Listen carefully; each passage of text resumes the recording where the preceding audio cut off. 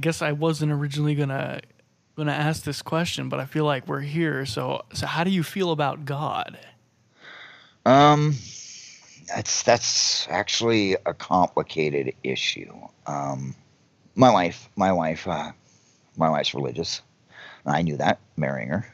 She knows that I am not a church going man and that I have my issues with God.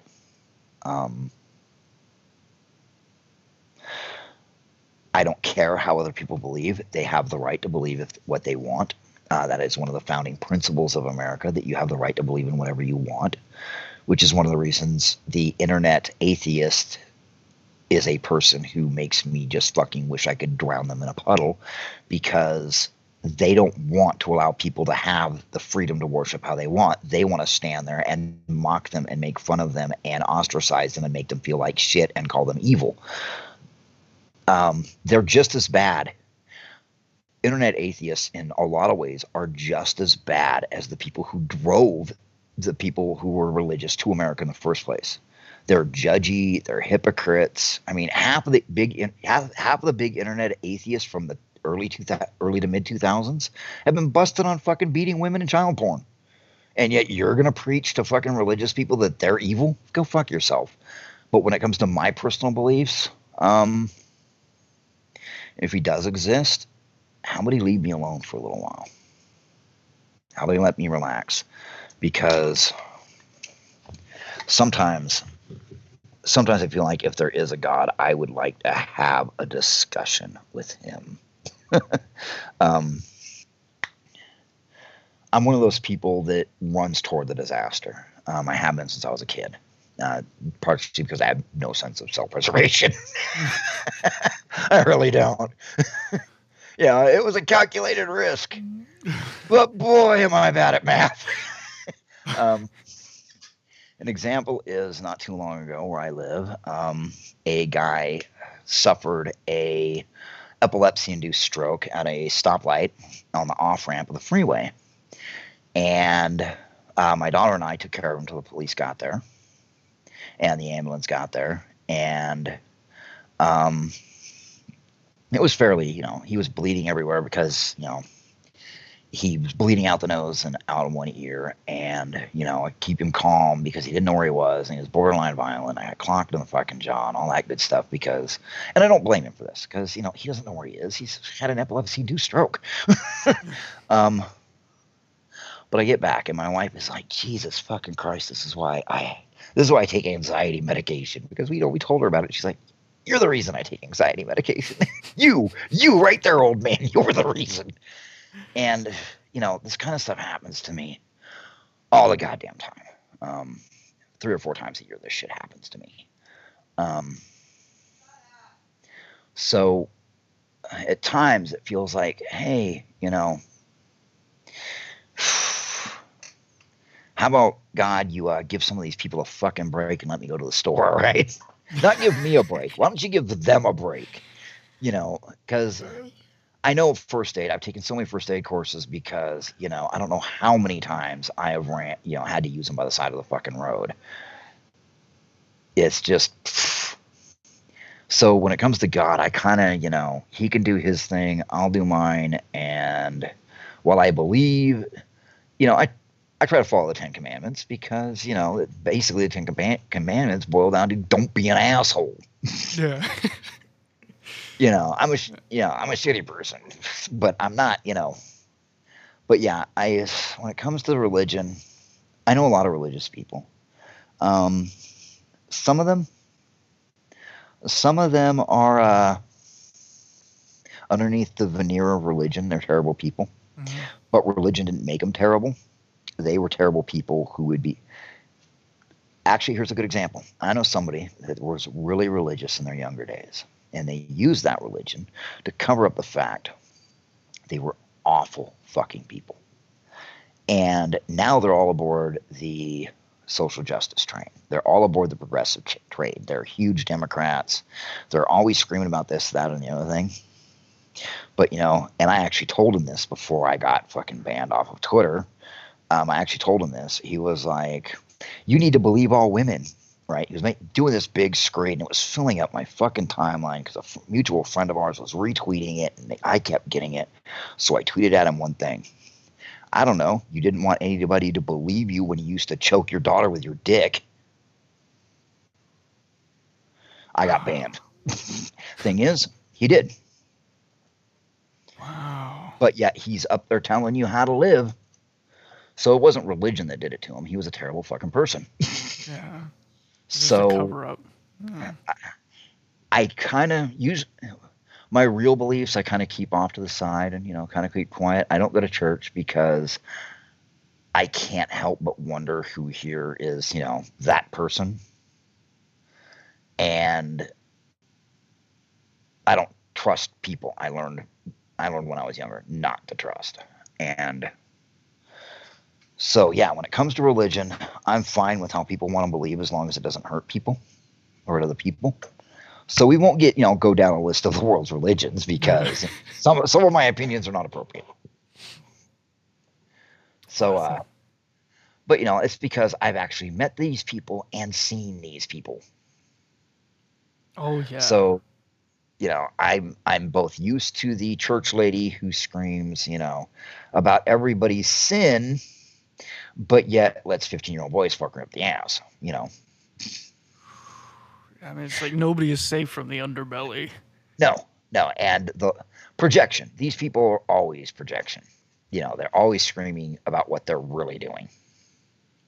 So yeah, me and religion are a little bit. My wife's religious, and she tries to live that life. She does her best, so I'm fine with her. One of my kids is religious. I'm fine with that, but at the same time, I'm not. And it's not. I'm not religious because I don't believe in God. I'm not religious because I don't want to be associated with these assholes. That's fair. I mean, then it's just so freak. I mean, it's like with most things. It's just making each other look bad. Yeah. Yeah, and I hate call-out culture. I've hated call-out culture since it was the little old lady in church or the fucking liberals down the street. So I don't really like. But anyway, let's go to the next question. All right. So, I guess so. Back to the book. So how many revisions has the timeline gone through for the series? Just the timeline. Just the timeline. Just the timeline has only gone through one revision, and that was pushing Stillwater back a year. Mm-hmm. Well, pushing the events back a year, but leaving his age the same. Okay. That's the major revision. That is the absolute major revision. Minor revisions, quite a few, but mostly it's for who was where, who was killed, adding one character, removing another, switching some people around. Usually that happens on a per book basis. One nice thing about having written so far into the future of the series is that when I'm rewriting these early books, I can correct mistakes. And they're usually minor stuff. So, There you go. So it seemed like it was set up pretty quickly. Yeah. Yeah, and he's present for a lot. And a lot of people are like, oh, how could he be present for all that? Well, let's see.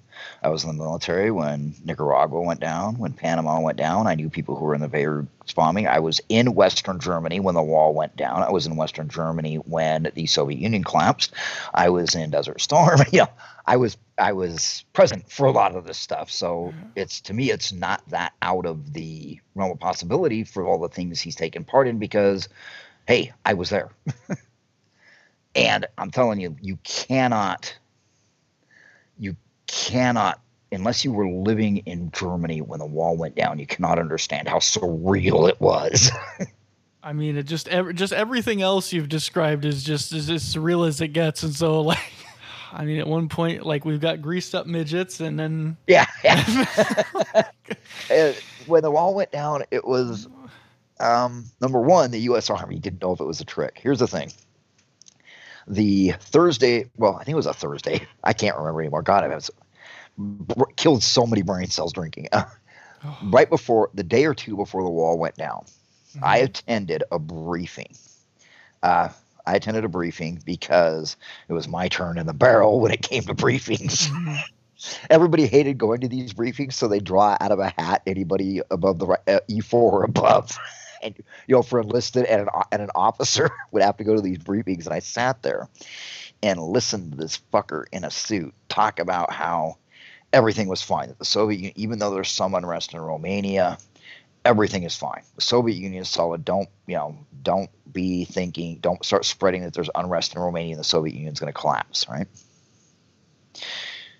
It was like 48 hours later, and somehow or another, I'm in East Berlin, yelling at the top of my lungs with my arm around a chick that's wearing a pair of khaki pants, combat boots, and orange suspenders, and marching on the wall. I got shot in the face with a rubber bullet, but it was fun. Memories of the Berlin Wall. It was fun.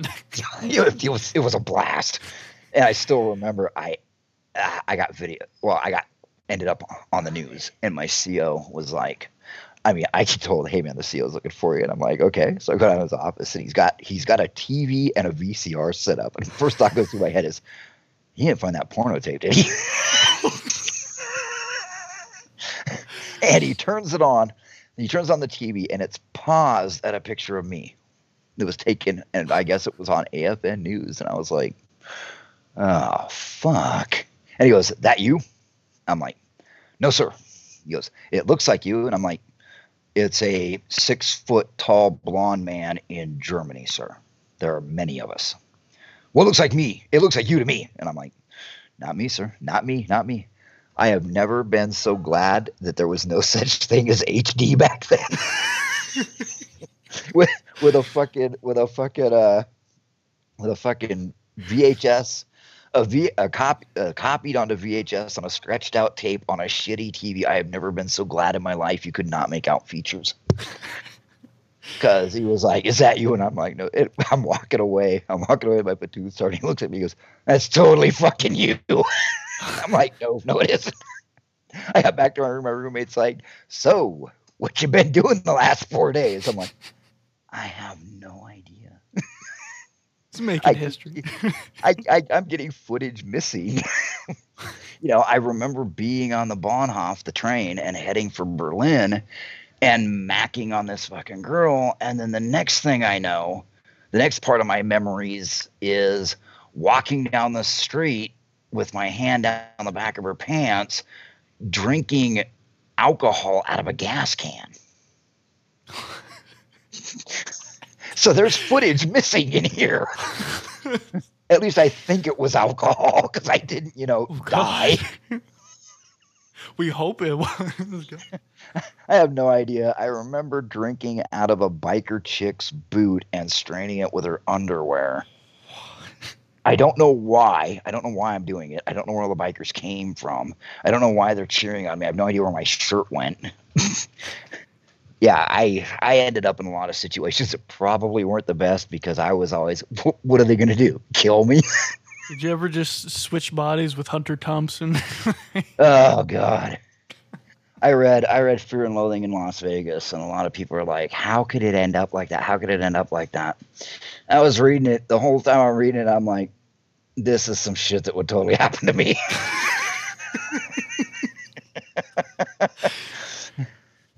Because,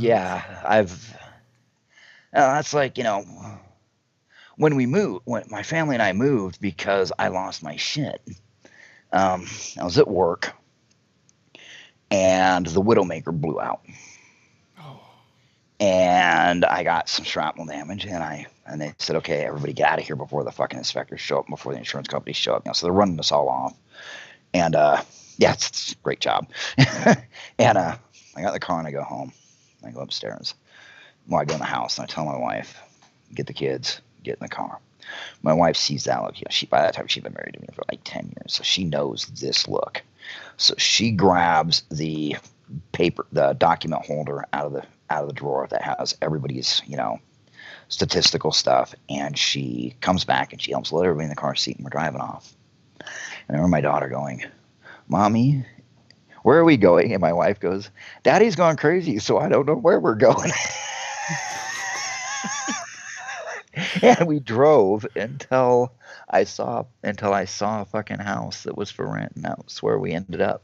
And we left everything behind because I went fucking crazy.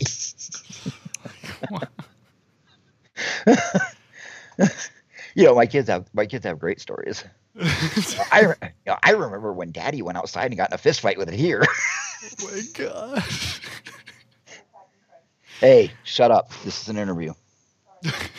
You be quiet over there. You're almost 30. You can be quiet. It's just the radio. Yeah. But yeah, the kids have got great stories. My daddy beat up a deer. Yeah, thanks for going to school and telling them. Oh god. It's insane. It's like my dad's on the Berlin Wall. Yeah. I used to have a piece of the Berlin Wall. Oh wow. My mother threw it away. She threw it away because that's a whole bag of snakes. Let's not even get into that. She threw it away because she knew it would hurt me. Oh. But yeah, she threw it. I had a piece of the Berlin Wall. I had Iraqi dinars that I picked up off the ground. I think they were dinars. No, they're not dinars. I had Iraqi money that I picked up off the ground. I had the CIA pamphlets that they dropped to propaganda pamphlets. I had a bunch of those. They were all pushed into the pocket of my pants, and the Air Force didn't steal them. So when I got all my shit back when I got out of the hospital, it was all still in my pocket. Do you know if any of those things do they have like a resale value? I have no idea. I kind of crumpled them up and put them in my pocket, but I wish I still had them. I wish my mom hadn't thrown them away because I'd love for my grandkids to be able to take them into show and tell in 10 years. Oh yeah. Because they were just blowing across the desert. I remember like an interview with Jordan Peterson, and he was saying like he had bought a bunch of old like Russian propaganda posters from the Soviet Union, and he just has them hanging up all over his house. And I was just like, oh man, I wonder what a chunk of the Berlin Wall would have been. Like, I don't know. I used to have posters, the Ivan is listening posters. I used to have a bunch of those. I used to have a bunch of U.S. propaganda side, and then I had some Soviet propaganda I got from the guys across the 1K zone. So yeah, I mean, if my mom hadn't decided, that she wanted to teach me a lesson, I'd love to find out how much that was worth. Wow. But still, because things were crazy, things were weird, No, hit me up with another question. It was the good old days. Okay, well, I think we kind of answered. I think because we had someone ask like how the characters have just so much depth and probably because and just how they deal with trauma and emotions in different ways. And yeah, there's probably because I have known a lot of fucked up people. Yeah. I've known a lot of people that have been through some shit. I mean, I've known people who've lost limbs, shockingly lost them.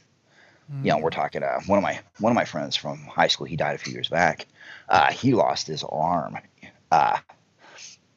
He was outside during a thunderstorm and he was bringing stuff in, and lightning hit the fucking transformer, and he got hit in the middle of the bicep with the power line, and it literally blew his arm off. And I remember him him dealing with that and everything. So it's probably because I've known a lot of broken people. I've known a lot of people who life was just cruel to them. Sort of just reach back in there and just put it down. Yeah, and I combine different people, different things together. Nancy Nagel has a line in there that a friend of mine once said, and it's a terrible line. It's a horrible, horrible line that she said that I included in the book, and she was talking about her past, and her older sister, and Nancy Nagel's older sister was hit by a train, and the person I took the line from, their older sister ran away. She said, I learned a lesson. I said, well, you know, we're all drunk. And I said, what was that lesson? And she goes, that I wasn't even good enough to molest. And I included in the book with a different background and a bigger different character, because it's the second most striking thing. Well, it's one of the most striking things. I've had women tell me all kinds of stuff that have just floored me. One of the ones I heard, I thought about putting it in the book, but I literally couldn't, because this was just too screaming.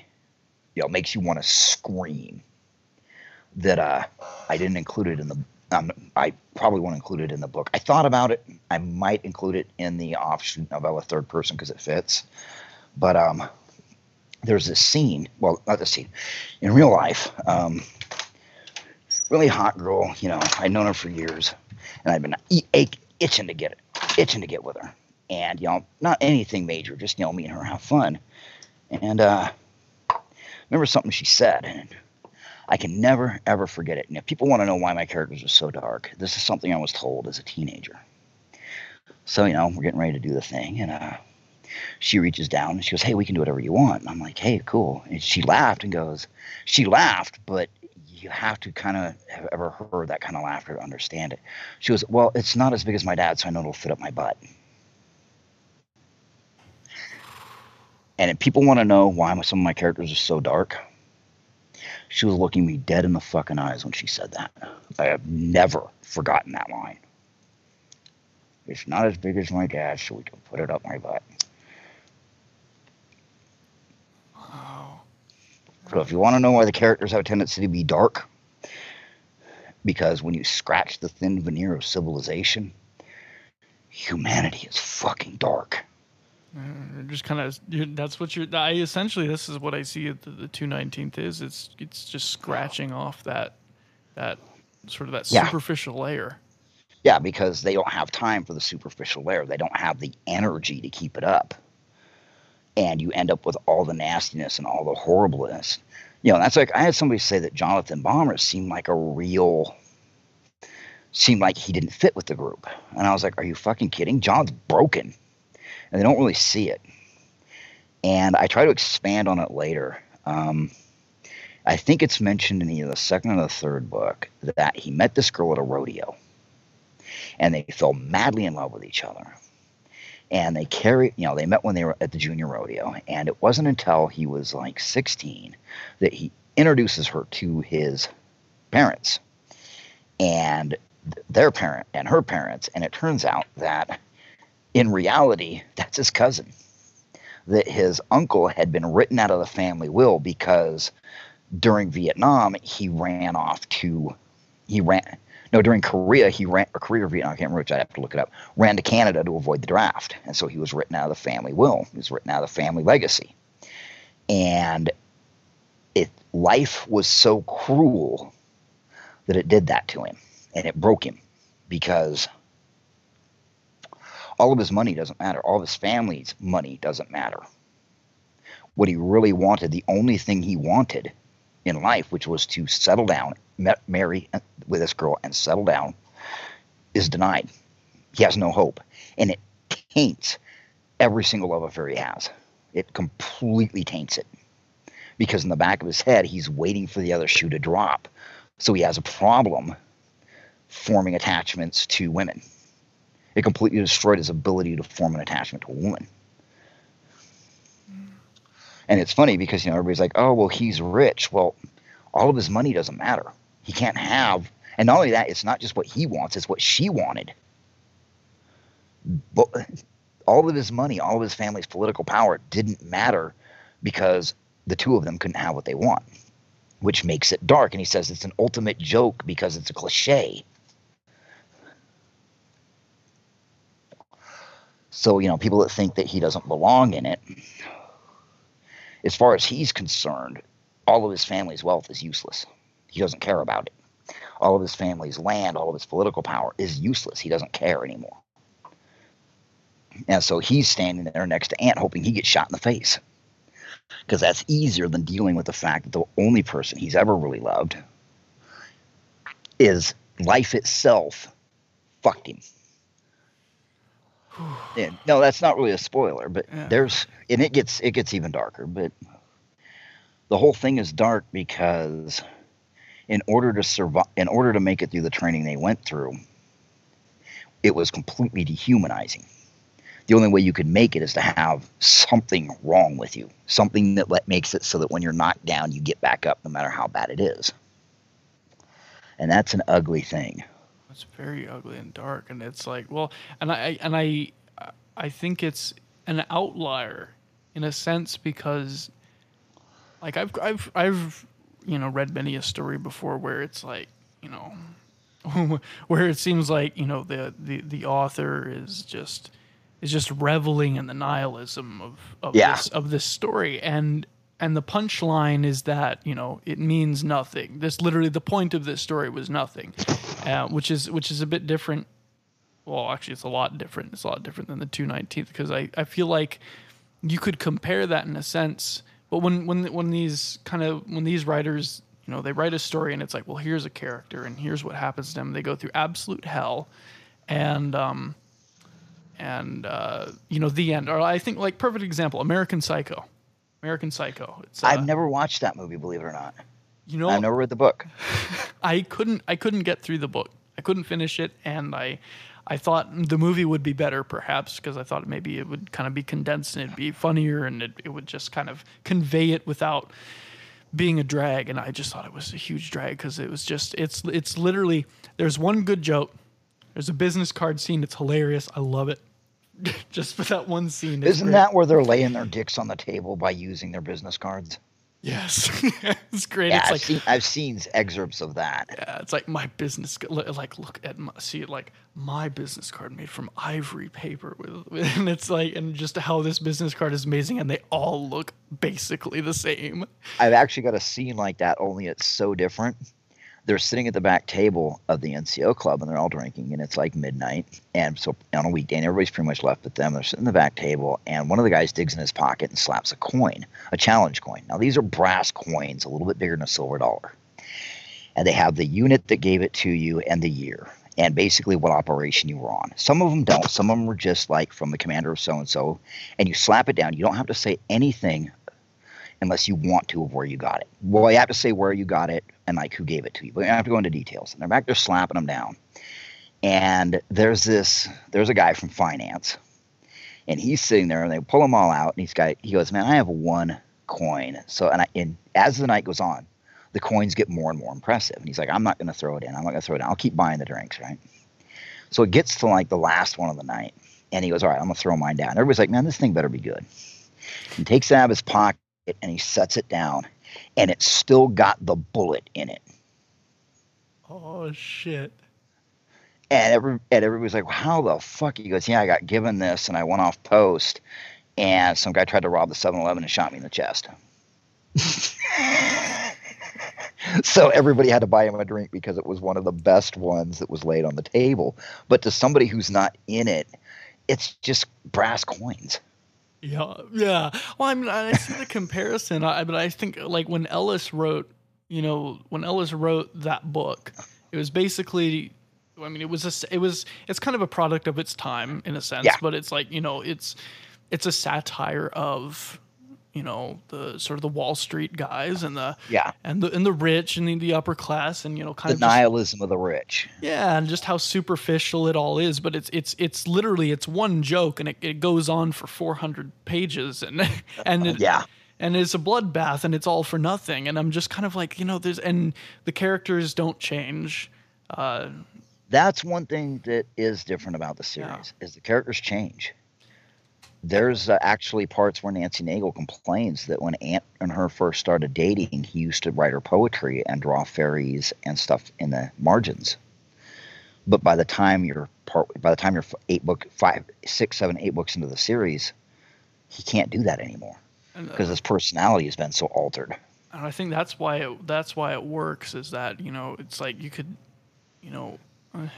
I don't want to say despite the nihilism, because I feel like it really works. It really Yeah. works, and the difference is that, you know, with Patrick Bateman, like you don't care about that guy. He's just No. like there's no reason to care about him. And I understand that when Ellis wrote the book, that was his point. Literally, his whole point was to write an annoying book, and he's admitted this. He's Yeah. like, I wanted to write an annoying, tedious, terrible book, and he's like one of the worst reviewed writers of his era. And Yeah. but I feel like it turns that on its head, and it's because the characters do have that depth, and they have a reason for being there, even if Oh yeah, there's a You know? definite reason for being there. Yeah. They have a reason to be there. There's a reason for everything they did.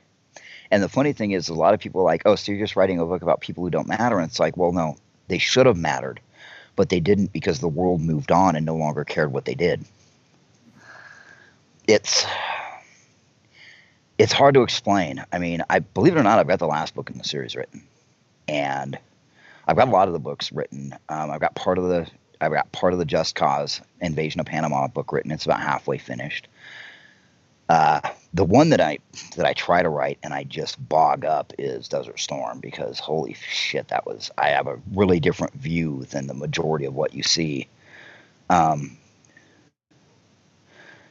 It's just,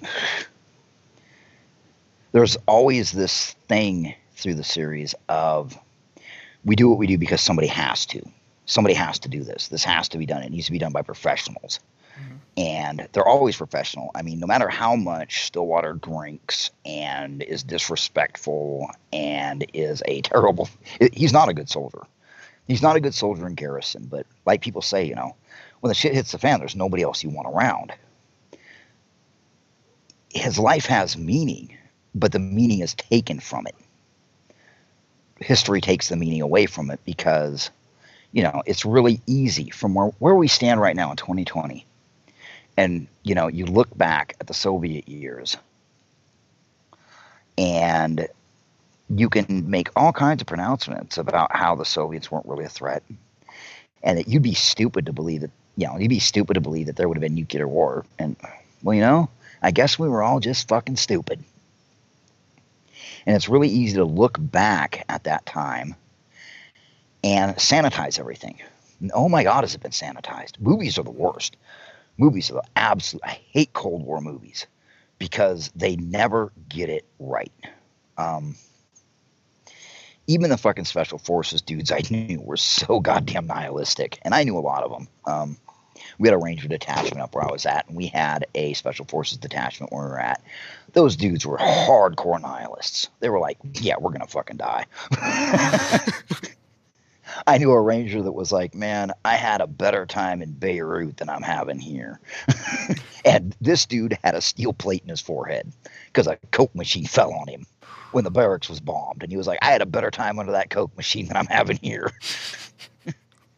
You know, he lost 2 toes due to frostbite. And there was always nihilism, but it's part of it is when you read stuff from that era, it's always officers. That was one thing. It's always officers. And they're always these paragons. And I kind of wanted to show the story from somebody who loses everything, but it doesn't matter. I mean, Chief Henley. Chief Henley is actually based on 3 different real people. He's an amalgamation of 3 people. And he's basically how some warrant officers were back then, with his inhumane treatment, with the stuff he says. I think the nicest thing that the 3 of them said to me over the course of 5 years was, for once I'd proven that it wouldn't have been a net benefit to the world if my mother had had an abortion. And that was him being nice. That was a good day. Wow. I was actually creeped out. I went upstairs, you know, and they're like, "Dude, you are shaken up. What the fuck did he say to you?" I was like, "He said that the world was a better place because my mother didn't have an abortion." Right?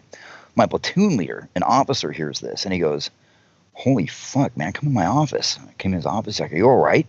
I'm like, I'm really shook up. And he pulled it out of his desk drawer. He pulls out a bottle of whiskey and pours me a drink. He goes, why don't you have a drink here? Sit here with me for a little while. And then how about you take the rest of the day off, man? Are you all right? That's how mean of a bastard this guy was.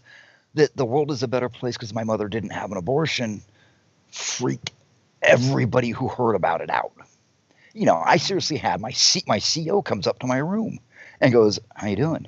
You know, and the way he's treating me, you think like I got one of my legs blown up. He's like, how you doing? I'm like, I'm kind of fucked in the head right now. He's like, all right, if you need to talk, you can call me tonight if you need to. Because I got a compliment from this guy. Oh. So Chief Henley's an amalgamation. I mean, holy fuck. Irish mob reject was another thing I used to get called. Along with personal murder machine. Oh, yeah. I mean, so yeah, the nihilism goes through those books. But unlike a lot of books that features nihilism, the big nihilism in it is, they're convinced they're going to die. You had to be in at the time and working in certain jobs, and that's how you felt. The real nihilism comes from the reader, knowing that this is all in vain. But at the same time, what they're doing is vital because, like it shows in a later book that I've completely written that hasn't come out yet, is the Soviet Union was looking across the border at Stillwater going, this guy will totally do it. They're like, this guy will totally paste all of Eastern Europe with chemical and nuclear weaponry. He's not even going to flinch. If we so much as set a toe over that line, he's going to kill everybody.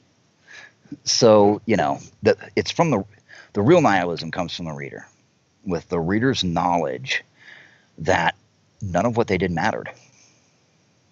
And the real nihilism is the story itself. What's true is more than you'd believe and less than you'd think. I mean, the site's completely real. The line, there are no nuclear weapons in Western Europe, was a total lie.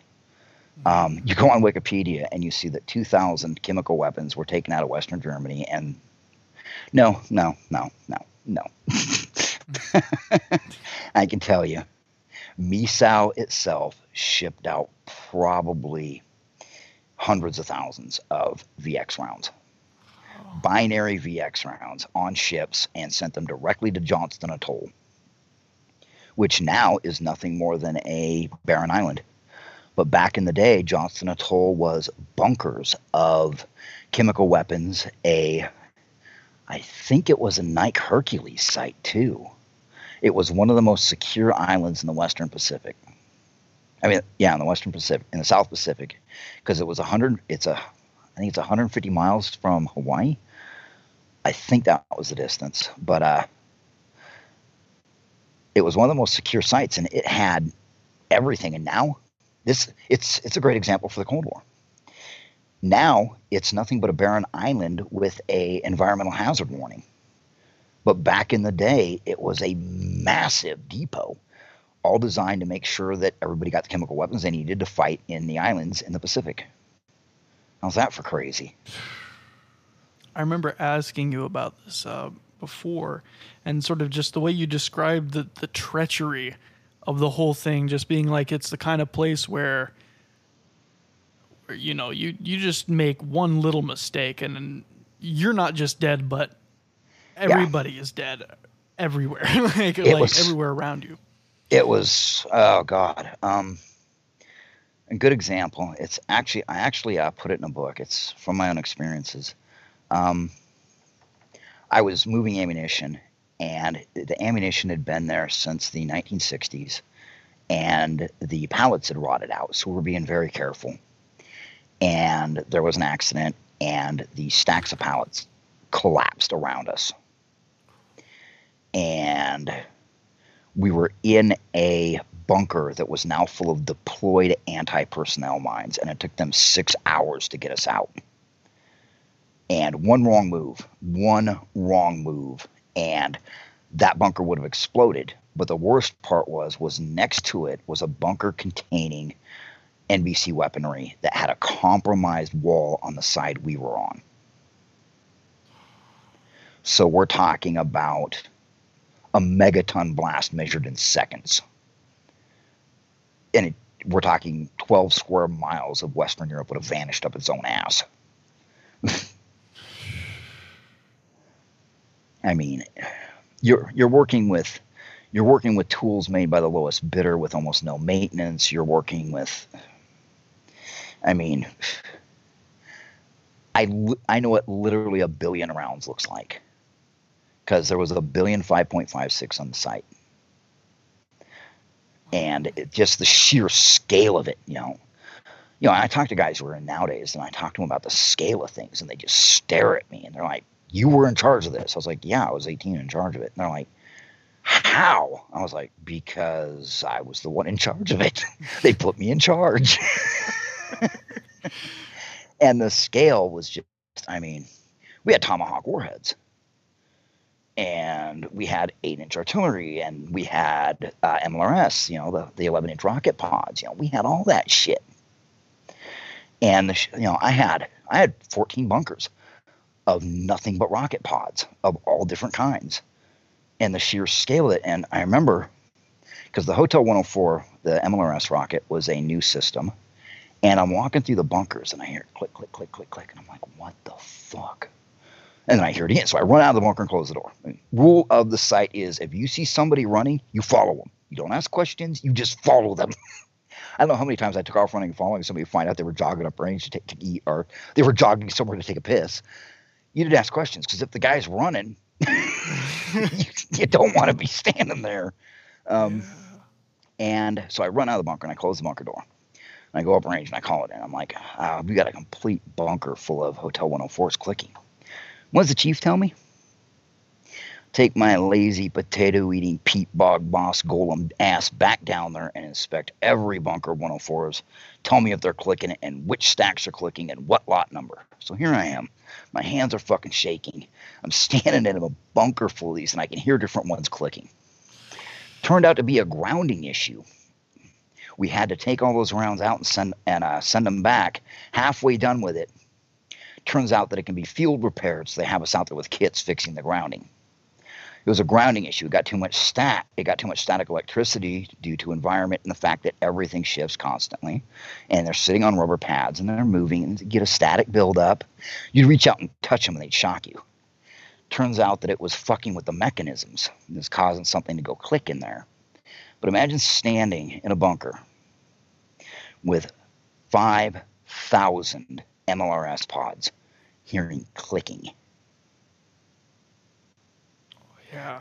No. That is where the nihilism of the 219th comes from. Because I have to go down there and inspect these.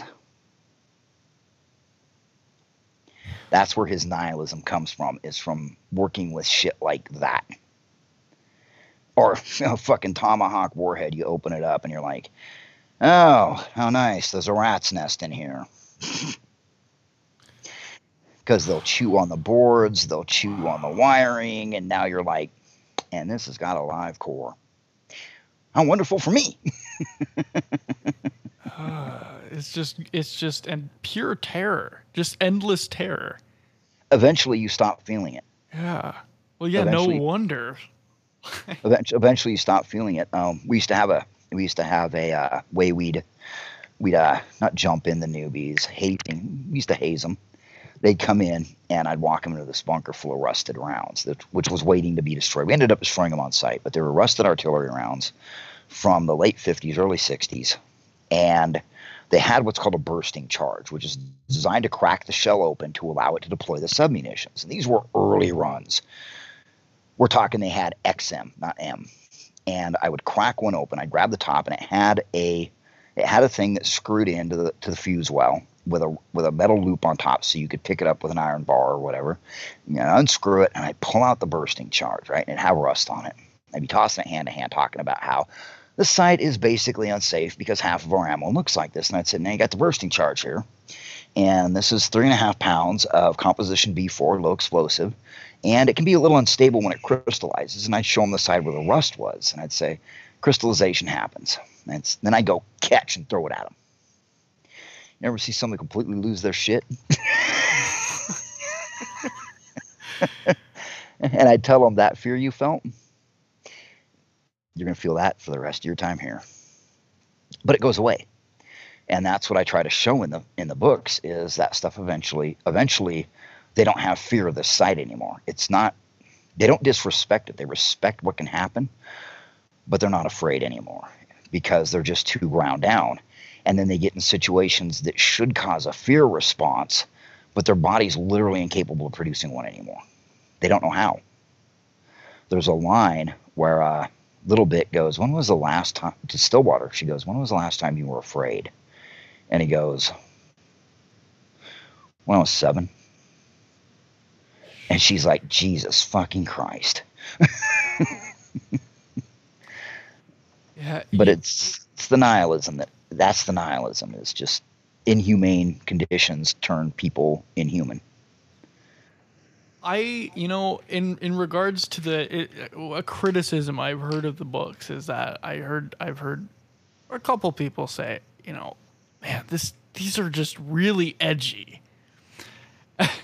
And I just find that funny because it's like I've downplayed a lot of shit. I mean, give me an example of what was edgy. I mean, was it the language that Chief?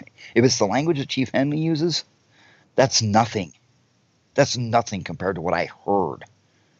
And these guys didn't get in trouble for it. Good example. There's no way it can ever happen in the book because of the characters I have in the orderly room. But I was standing there waiting to see the CO because I was in trouble again. I hit a crowd in the face with a whiskey bottle, and he went and complained to the Polizei, and I hit him in the face with the whiskey bottle because he's trying to mug me. So the whiskey bottle didn't break, so I broke it against the fucking wall, and then I hit him with it. But I got brought in, and standing there waiting for my turn because the Polizei are in there, and my fucking chain of commands in there, and the MPs are in there, and I'm standing there. And this fucking colonel walks in, right? And he looks at this girl. She's new to the unit. She's like 17-year-old Hispanic girl. And he walks up. The dude whips his dick out and tells her to suck it while he's waiting to see the CO. So I got in trouble for hitting him with a chair. That's the kind of shit that I saw because, God, the 80s were hell on wheels for the Army because you had guys that acted like it was still Vietnam. And it wasn't. Vietnam was over 10 years ago. And you had them acting like this toward people.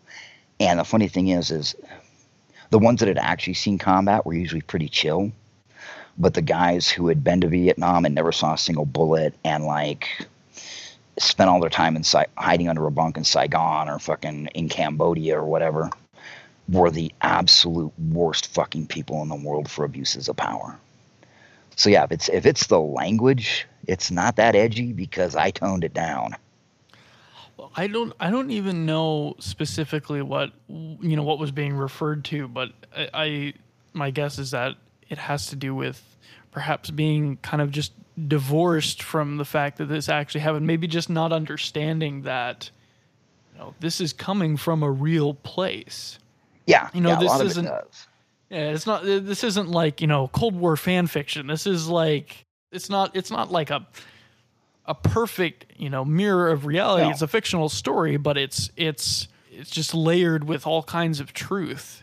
And there is I did take some of my experiences and I fictionalized them up. I punched them up and added them, and some of them I dropped them down and added them.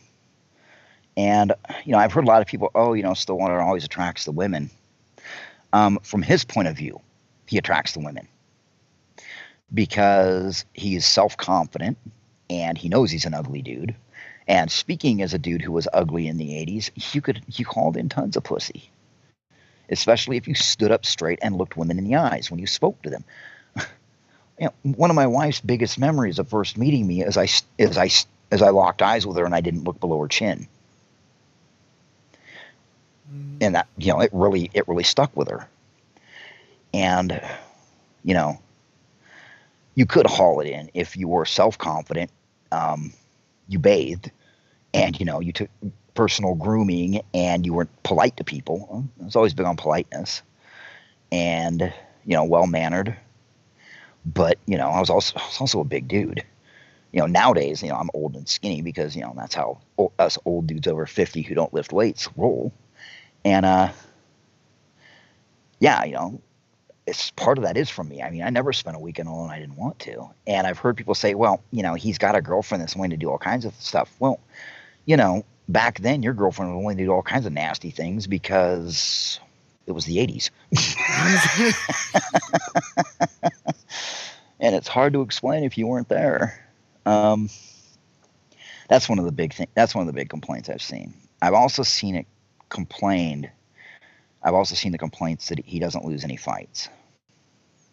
And he does. A couple times he gets his ass kicked. But I, as a writer and as a reader of fiction, I read a lot of fiction. They used to give me shit in the military that I always like. John Bomber has a habit in the story that was actually my habit in the Army. I used to always carry a book in my back pocket. I always had a book in my back pocket because the Army back then was hurry up and wait. We didn't have cell phones. And even if cell phones existed, I wouldn't have been allowed to carry one anyway because I went into secure areas all the time. So I always had a book in my back pocket and read. And one of the things I have hated and I think has permanently damaged fiction is the concept of the everyman. That the protagonist of the story should be just like everybody else. Well, I'm here to tell you, 90% of humanity is boring as shit. Okay, I don't want to read about how he's, going to the bank and how standing there at the bank he feel, fuck off. Okay, everybody goes to the bank, everybody hates it at the bank, nobody likes the tellers, and everybody knows the ATM machine never works for you.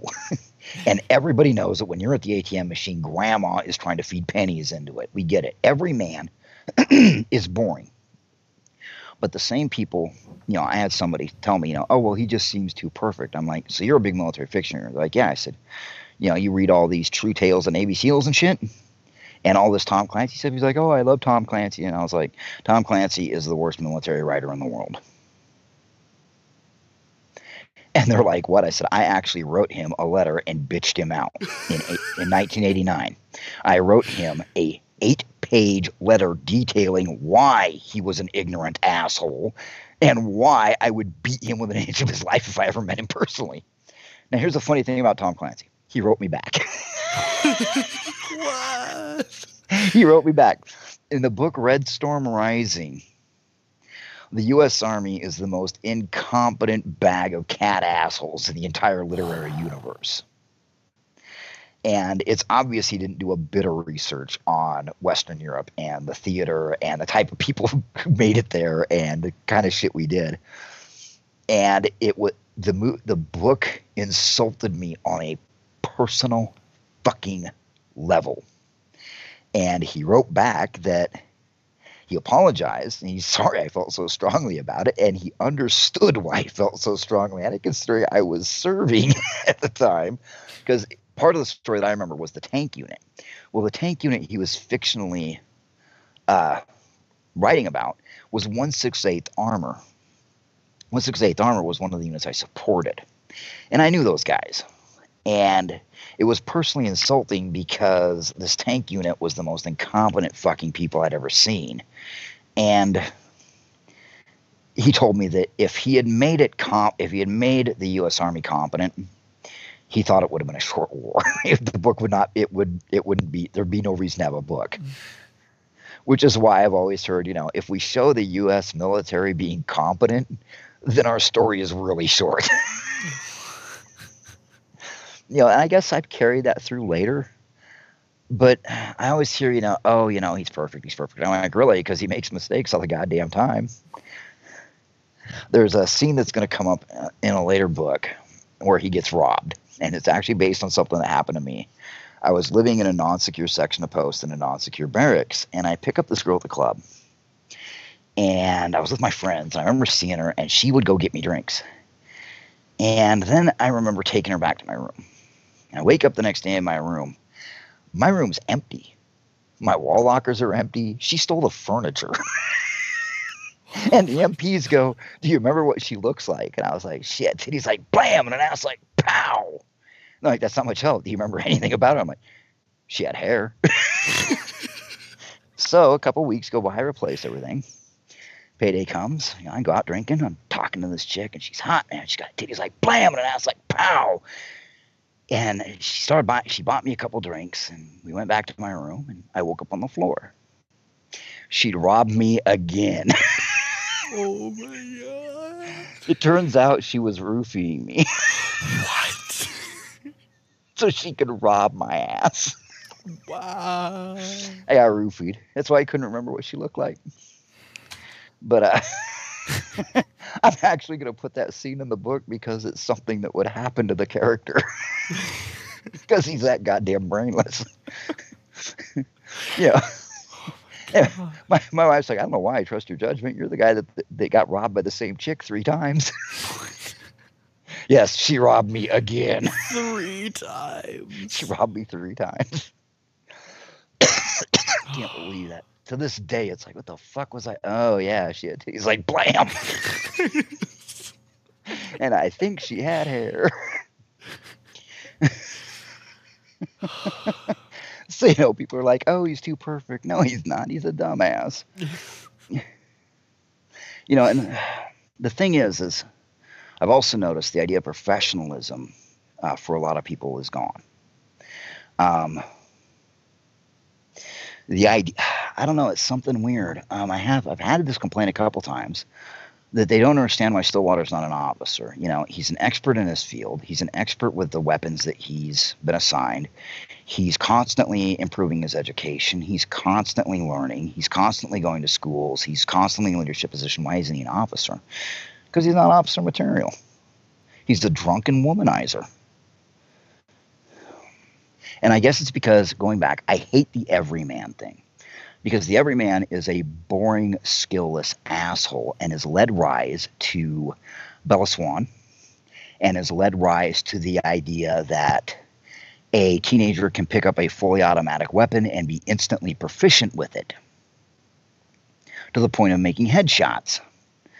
The everyman fallacy believes that you can take an ordinary, everyday person and put them in heroic circumstances and they will rise to the occasion. That's not true. Or else they wouldn't be everybody. I could never be a cop. I could never be a firefighter. I mean, that's dangerous fucking work. You know, says the guy who handled chemical weapons with his bare hands. You know, I couldn't do that shit. That's dangerous. You know, I don't know if I'd have what it took. But yet I'm expected to believe that, you know, Little Miss Princess is able to charge into a fire and carry a 200-pound man. No. I'm supposed to believe that Mr. Everyman can pick up a rifle and be an expert with it. No. Oh, another thing that people miss? Stillwater can't shoot an M16. Oh. He cannot hit shit with an M16. He can barely qualify, but they keep him around because, well, number one, in close quarters combat, he's a fucking wrecking machine. But when it comes to his rifle, he sucks with it. And it's actually explained in the second to last book. They figured out what he was doing wrong. And it's so fucking dumb. But it's actually one of the things that gets missed a lot by people who are learning how to shoot. But yeah, I mean, in a way, I guess it looks edgy. I guess the books look edgy. But I grew up on Mike Hammer. And I grew up on, you know, books like that. And I don't know. It doesn't seem edgy to me. Well, I think again, I think part of it's like in the same way, perhaps that I look at a book like Let's Go Play at the Adams, and I'm like, I don't know. I feel like it's, for me, it's like it, you know, not only because of the history of it that I already know about, and because of, you know, just kind of that period of time, and the fact that it's the military, and the fact that there's this setting, and the fact that, you know, here's the situation. It's like, it doesn't feel overly edgy at all. It's just like, this is what it is. The big thing I get a lot of disbelief at is that the military would entrust nuclear weaponry to 18-year-old drunken retards.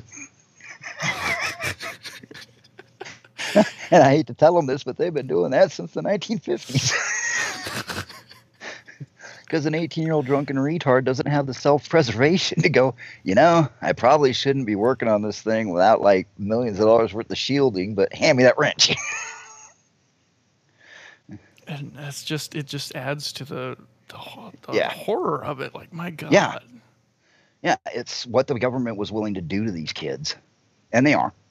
They're 18 years old, but they're kids. By today's standards, they're children. By the standards of the 80s, he's 18 years old. He's a man. And that is one thing I've heard a lot of people mention. That it's so weird reading that everybody above the age of 18 is treated as if they're the masters of their own destiny. If they can't make it, they're just losers. And that's how it was. I mean, maybe it wasn't if you weren't, junkyard dog, but you were 18, you were expected to move the fuck out. And you had a choice. You could get a job and move out, you could go to college and move out, or you could join the military and move out. Those were your choices that everybody I knew was given. Hell, some of us, it was before that. I mean, it might sound ridiculous to people now, but like I said, either at the beginning of the stream right before we started, when I was 14, I left home. And I had a truck. And the sheriff knew I was driving. I had a job. And my girlfriend moved in with me because, that's how it was. It didn't raise that many eyebrows that I was 14 years old and I'm working. It wasn't that startling. I knew a lot of kids who their freshman year of high school started working. But nowadays, the idea of that is completely alien. I've heard the news and people on the news call somebody 25 years old a child. And it's like, how the fuck? I'd been to 2 wars and blown up. I was married with kids by the time I was 25. Well, he was just a child. No, he wasn't. No, he's not. He's a 25-year-old man. This interview is continued in the next episode.